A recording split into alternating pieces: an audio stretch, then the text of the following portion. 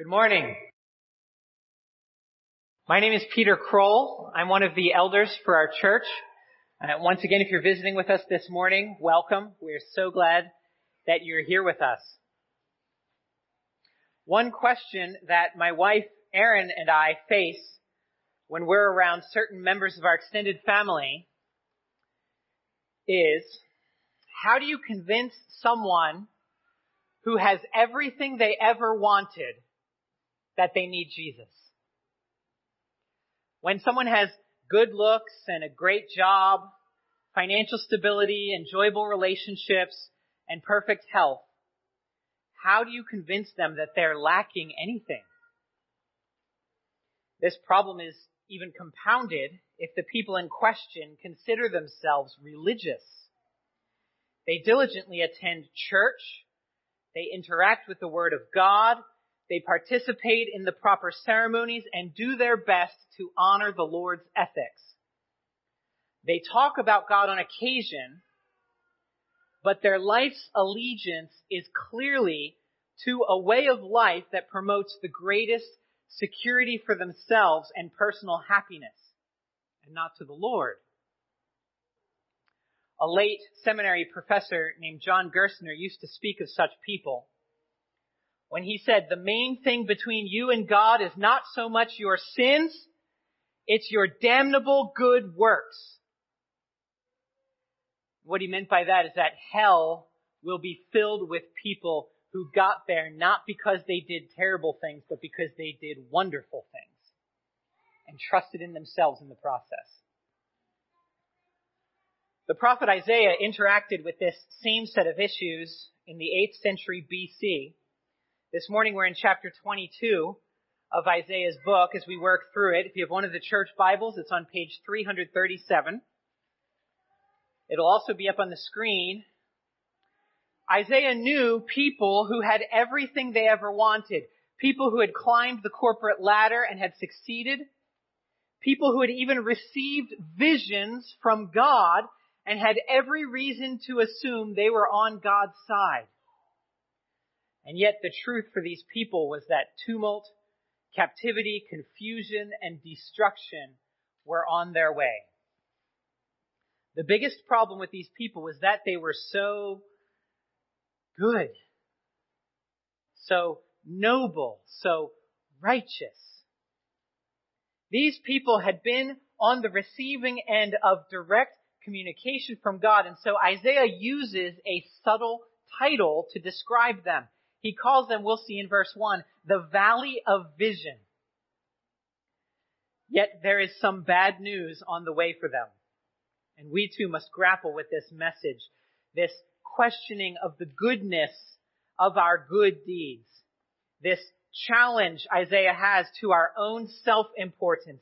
Friends, we too are in just as much danger of losing our standing, of losing our visions, as you will, if you will. Isaiah makes his case in two uneven parts. First, very short, he'll tell us who the Valley of Vision is. But then second, he'll have a 4-part strategic plan for how this valley lost its visions. Let me pray, and then we'll read the first few verses. Our Father in heaven, please help us to have eyes to see you and to gaze upon you and to see Jesus Christ here in your word, even in the prophet Isaiah. Change us, strengthen us, that we might not trust in our damnable good works, but that we would look to you alone who has done great things for us. We pray this in Jesus' name. Amen. First, we learn who the Valley of Vision is in verses 1 through 4. The oracle concerning the Valley of Vision. What do you mean that you have gone up, all of you, to the housetops, you who are full of shoutings, tumultuous city, exultant town? Your slain are not slain with the sword or dead in battle. All your leaders have fled together. Without the bow they were captured. All of you who were found were captured, though they had fled far away. Therefore I said, look away from me, let me weep bitter tears. Do not labor to comfort me concerning the destruction of the daughter of my people. So we find ourselves here in chapter 22 in Isaiah's second cycle of prophetic oracles against the nations of the world. This section started all the way back in chapter 13. Last week, Ryan explained to us how the second cycle, this is the second of 3 cycles, this second one is a bit more mysterious than the first. The first cycle of judgments was really in your face. It was all about death and judgment and sudden destruction. But this second cycle of judgments, of prophecies, it's more subtle, it's evocative. It's almost what we would call today post-apocalyptic. Because it describes the desolate state of the world after the horrific, violent upheaval decreed by the Lord in the first cycle. The first oracle in this cycle that we saw last week referred to Babylon as the wilderness of the sea, and then described what it would be like to stand on a watchtower and receive word from mounted messengers of the fall of Babylon. It's describing a situation where everything about the world you know is about to change. And now here in chapter 22, we're in the fourth oracle in this cycle. We had 3 of them last week in chapter 1. Now the fourth oracle is similar. Isaiah doesn't tell us straight out who he's even talking about. He just calls them in verse 1, the valley of vision. And you should know that the Hebrew word for vision here is not talking about a clever businessman who has a lot of vision for what his company can be. Nor is he talking about an eye exam where your vision might measure 20/20. No, the word he uses here for vision means dreams. Times when God pulls back the fabric of the universe like a curtain to show people, to give them visions about what he is up to. He's talking about the valley of prophetic utterances, the valley that has received vision, revelation from God about himself. And this valley, it's a valley where the people have seen visions. It's a valley where God has spoken and he has shown people who he is and what he plans to do. Isaiah is very concerned for these people. In verse 1, in the beginning of verse 2, he wonders why they are living lives of ease and celebration. And then at the end of 2 and into verse 3, he describes how the city has already perished. They don't even realize it. The people have already died without even a fight. They just got scared and ran away. And in verse 4, he describes how this crushes him personally, heart and soul. He refuses comfort. Why? Why is this so terrible? What is going on? Why is he so crushed about this defeat they don't even know about? Because verse 4 ends with the statement that this is concerning the destruction of the daughter of my people. You see, friends, the valley of vision is the nation of Judah, Isaiah's own people, to whom he has been prophesying. He has been speaking since chapter 13 of his book of the fall of all the other nations and superpowers surrounding Judah. And yet, in this chapter, he takes up his case against his own people, the Jews. The poem in this chapter is tragic. It's tragic, but I need to take a moment to give Isaiah some praise for one thing. He is an incredible poet. The way he writes is so beautiful because we'll see in this chapter as we go, for every stanza of this poem, Isaiah strings us along, evoking our emotions and drawing word pictures for us. And then every time, at the very end of each stanza, the last line, he drops his punchline like a kitchen cleaver. Boom. In this first stanza, he sneaks in right at the end, that last line, the identity of this valley. It's his own people. It is the daughter of my people. This is the valley of vision. It's God's people. It's God's chosen nation, the ones that he chose to represent him to all the world. And they are to be judged just like all the other nations around them, all those evil people out there. And the rest of the chapter explains why, how it got to this place. And so in 4 sections, Isaiah explains the fate of Judah, how this valley lost its visions. And he explains their fate, and intertwined with his description of their fate is an explanation of their suffering. How did they get to this place where they must be treated just like all the evil nations surrounding them? First, they lost their protection. They lost their protection. Verses 5 through the beginning of verse 8. For the Lord, Yahweh of armies, has a day of tumult and trampling and confusion in the valley of vision. A battering down of walls and a shouting to the mountains. And Elam bore the quiver with chariots and horsemen, and Kir uncovered the shield. Your choicest valleys were full of chariots, and the horsemen took their stand at the gates. He has taken away the covering of Judah.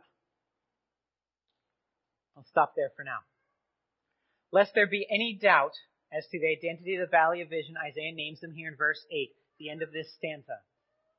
As I mentioned, the last line of each stanza contains the punchline and gives us the interpretive key to that section of the poem. He has taken away the covering of Judah. Verse 8, he's very clear. The nation he's talking about is Judah. And their first problem is that they've lost their covering. Now, what does that mean? What Isaiah is doing here is connecting in with an image he's already used earlier in the book. He's spoken of Judah's covering back in chapter 4, verses 5 and 6. He said, then Yahweh will create over the whole site of Mount Zion and over her assemblies a cloud by day and smoke and the shining of a flaming fire by night. For over all the glory, there will be a canopy. There will be a booth for shade by day from the heat, and for a refuge and a shelter from the storm and rain. You see, friends, Yahweh himself is Judah's covering. His own glory, which resides there in a pillar of fire and a cloud, smoke, providing a canopy, a booth, a refuge, and a shelter. But that's what he said in chapter 4. But now in chapter 22, Yahweh is no longer covering them. Instead, in verse 5, he has set aside a day for them to experience tumult, trampling, and confusion, for their walls to be battered down, for their people to shout in confusion toward the mountains that surround them. Verse 6, he talks about Elam and Kir. These are allies of Babylon, the nation that would conquer Judah, and they prepare for battle. And then in verse 7, they surround the city with their chariots. And all of this is merely the outward expression of the fact that Yahweh has removed their covering. Verse 8. His glory has departed. It no longer provides shade by day and a refuge by night. It doesn't illuminate them or protect them or honor them.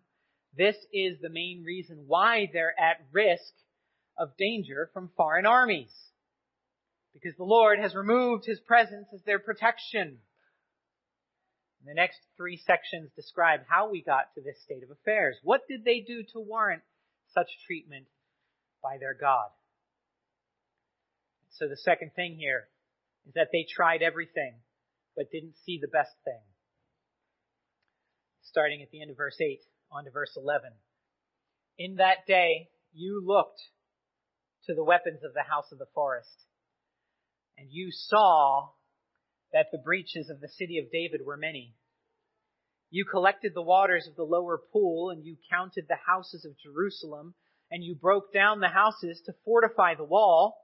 You made a reservoir between the 2 walls for the water of the old pool. But you did not look to him who did it, or see him who planned it long ago. Friends, you get it?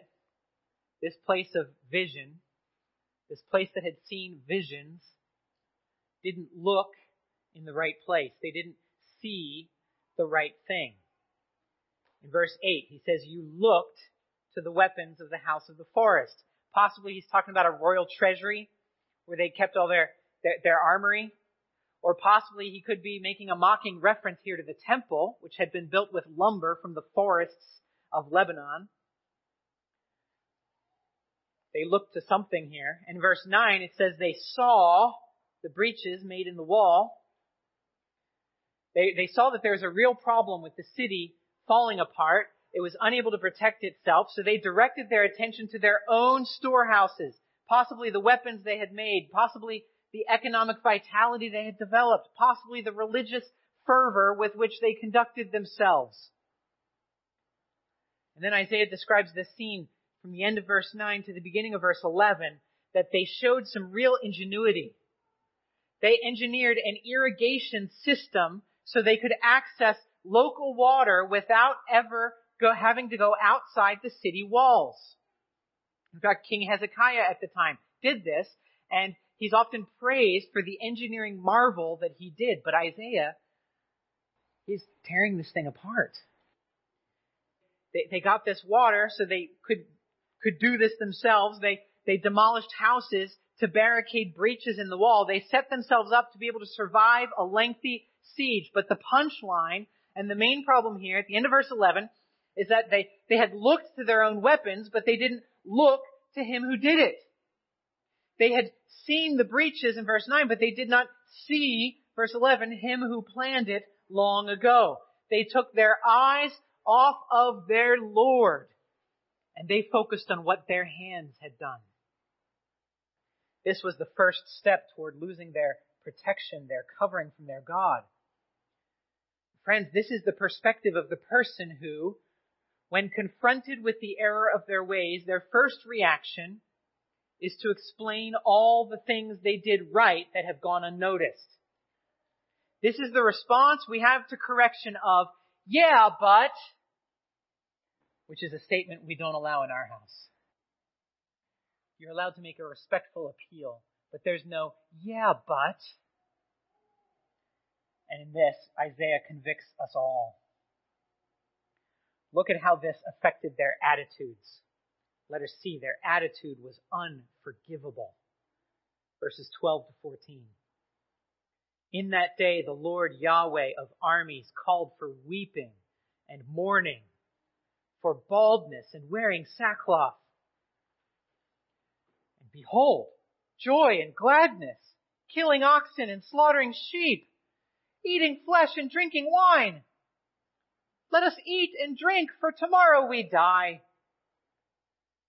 Yahweh of armies has revealed himself in my ears. Surely this iniquity will not be atoned for you until you die, says the Lord Yahweh of armies.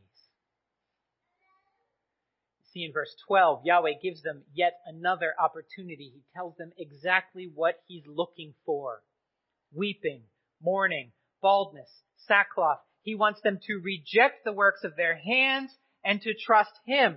He wants them to repent, to change what they are doing, and just trust him instead. But you see what actually takes place instead. Verse 13, joy, gladness, feasting, drinking, indifference to their condition. Let's enjoy it today because we might die tomorrow. And now for the punchline, the interpretive key to this stanza, verse 14. Yahweh declares to Isaiah that this iniquity, this sin, will not be atoned for until you die. This is unforgivable. That doesn't mean that he will forgive the sin after they die. No, it simply means that he will never forgive their sin and then they will die, which puts them in the worst possible place. Does that sound harsh? I mean, when does God ever say he will not forgive sin? It is when people trust in themselves instead of in him.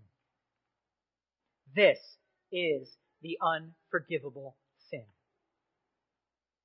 This is why people will go to hell.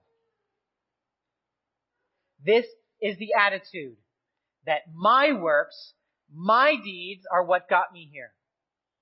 And it is my works and my deeds and my efforts that will get me out of here. It is the American way. As I've raised financial support over the years to be a missionary to college students, I've heard a certain sentiment dozens of times over the years, where people have told me, I could never ask people for money. I could never do that. I couldn't live off the generosity of others. I need to make my own living. And this, friends, is pretty near an unforgivable attitude. I don't mean that if someone believes that fundraising is hard or stressful or taxing, or even that they don't want to do it, those are normal things to think or feel. Not every Christian is called to such a job as full-time ministry. And that's okay. What I'm talking about is when someone has the attitude of, I must be self-sufficient. I don't need help from anybody. I don't want help from anybody. Especially not God. I will keep to myself and be my own supplier. Friends, this attitude is damning. It is the attitude of Satan, who said, not God, but me. It was the attitude of Adam and Eve, the first humans, when they disobeyed God by eating the fruit God had prohibited. Not God, but us. We don't need any help. We don't want any help. We will do it ourselves. Friends, this attitude is fundamentally opposed to what God requires of His people. What He requires is not a clenched fist, but an open hand. Not arms crossed, but arms raised in petition. Please help. I've heard it said before that the message of God's good news is not a help wanted sign. It is a help available sign. Only those who are willing to break down, to mourn their sin, to despair over their own ability to make it right, and to ask for help from Jesus Christ, the only one who can deliver them. Only those people end up under God's protection and merciful covering. But this wicked attitude, not God but me, the works of my hands, this wicked attitude goes deep. Sometimes it's really hard to recognize in both leaders and followers. But the Lord wants to expose it not only in the nation as a whole, but also in the individuals who live there. And so that's where He goes in the rest of the chapter. Their best chiefs couldn't bear up. Verses 15 to 25. Thus says the Lord Yahweh of armies, come, go to this steward, to Shebna, who is over the household, and say to him, what have you to do here, and whom have you here that you have cut out here a tomb for yourself? You who cut out a tomb on the height and carve a dwelling for yourself in the rock. Behold, Yahweh will hurl you away violently, O you strong man. He will seize firm hold on you and whirl you around and throw you like a ball into a wide land.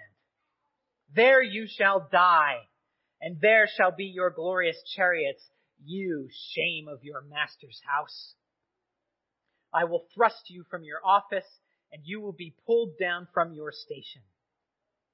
In that day, I will call my servant Eliakim, the son of Hilkiah, and I will clothe him with your robe, and I will bind your sash on him, and will commit your authority to his hand. And he shall be a father to the inhabitants of Jerusalem and to the house of Judah. And I will place on his shoulder the key of the house of David. He shall open, and none shall shut, and he shall shut, and none shall open. And I will fasten him like a peg in a secure place, and he will become a throne of honor to his father's house. And they will hang on him the whole honor of his father's house, the offspring and issue, every small vessel from the cups to all the flagons. In that day, declares Yahweh of armies, the peg that was fastened in a secure place will give way, and it will be cut down and fall, and the load that was on it will be cut off, for Yahweh has spoken. Yahweh makes his point here by describing the fates of two men, Shebna and Eliakim. First is Shebna in verses 15 and 19. Verse 15 tells us that he's currently over the household, but 19 tells us that he will soon be ousted from his position. Why? Because of the pride of his self-sufficiency, both in this life and the next. In verse 16 at the beginning, in this life, he thinks he has done great things and he has gathered great people to prop himself up.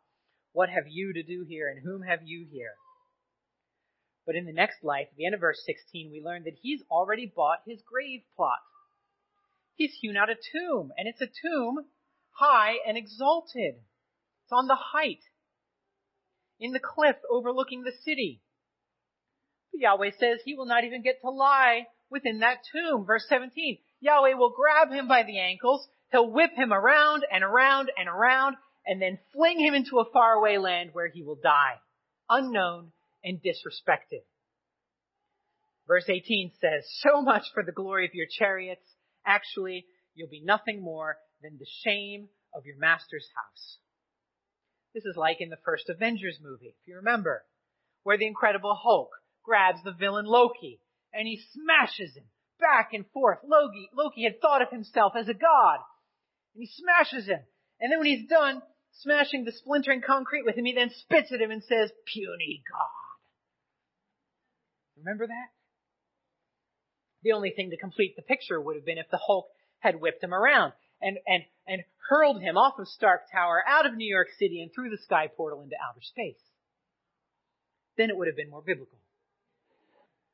Friends, this is how Yahweh feels towards self-sufficiency among individuals, even the leaders.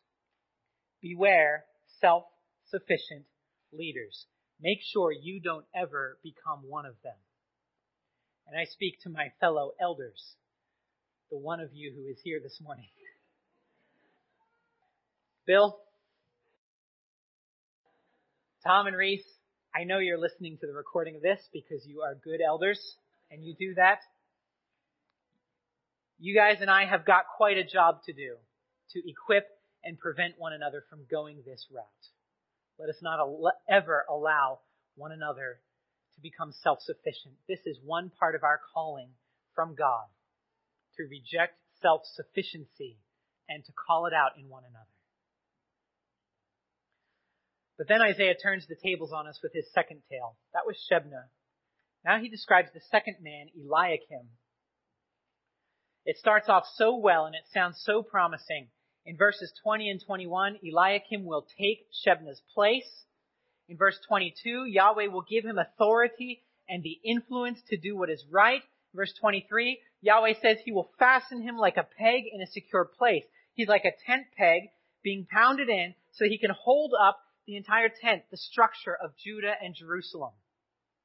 He will become a throne of honor to his father's house. People will thrive under him and they will honor him greatly. But there's a turn in verse 24. They will hang on him. Here's this peg. They will hang on him the whole honor of his father's house. They will rely on him for everything, even down to the condition of all the cups and flagons, which I think is a poetic metaphor for all the people and possibly all the details of their lives. They will rely on him for everything. And then in verse 25, that peg which once was secure will give way. It will be cut down and it will fall, and the load that had been hung on it, all the honor of Judah and Jerusalem, will be cut off. Friends, this is how our God works. What does all this mean?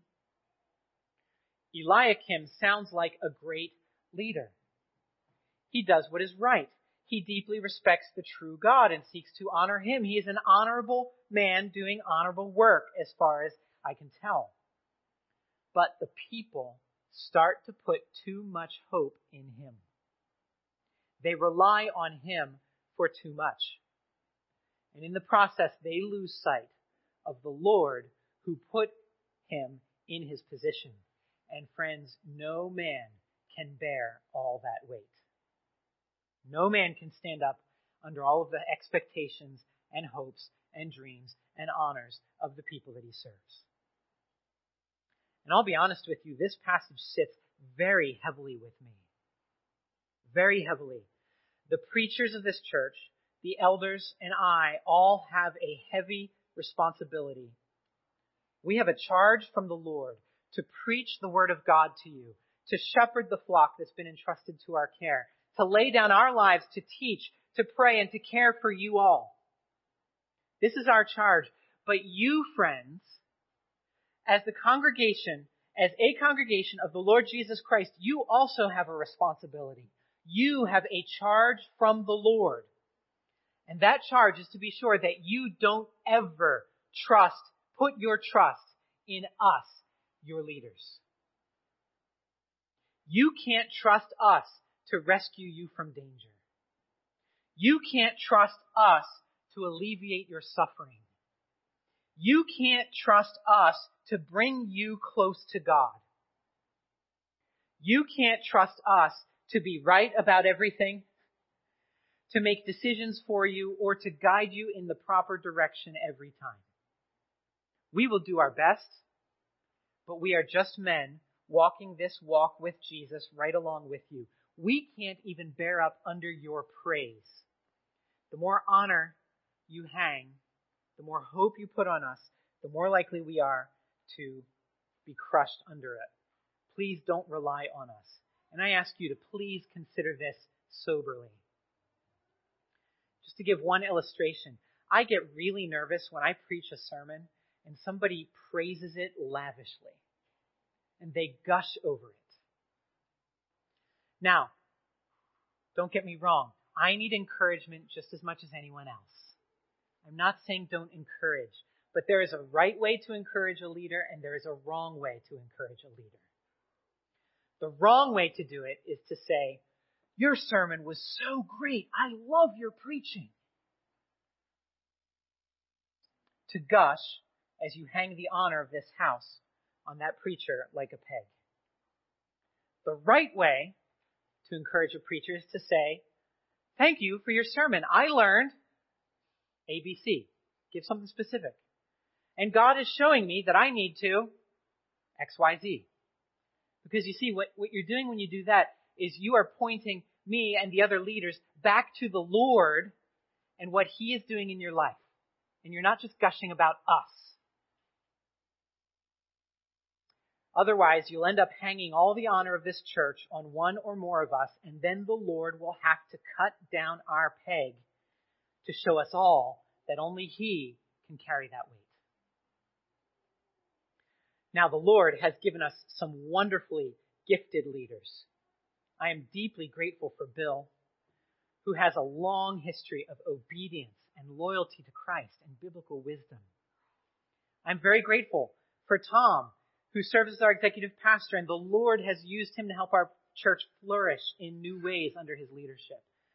And I'm grateful for Reese, who has an incredible eye for detail, and for how God has used him to help us unravel some really complicated issues. These are great men, but none of them can bear the weight of this church's reliance. Only one man can ever bear that weight. And his name is Jesus, the Messiah. He spoke often about how our good deeds can keep us from God, about how our successes and our wisdom, our loyalty and our religious fervor are all worthless unless they lead us to rely more and more on Him. If you're here this morning and you don't yet follow Jesus, please understand that the worst place you can be in is to feel like you have everything and you simply don't need the Lord Jesus. Because it is not your evil that will send you to hell. It is your good deeds that will send you to hell.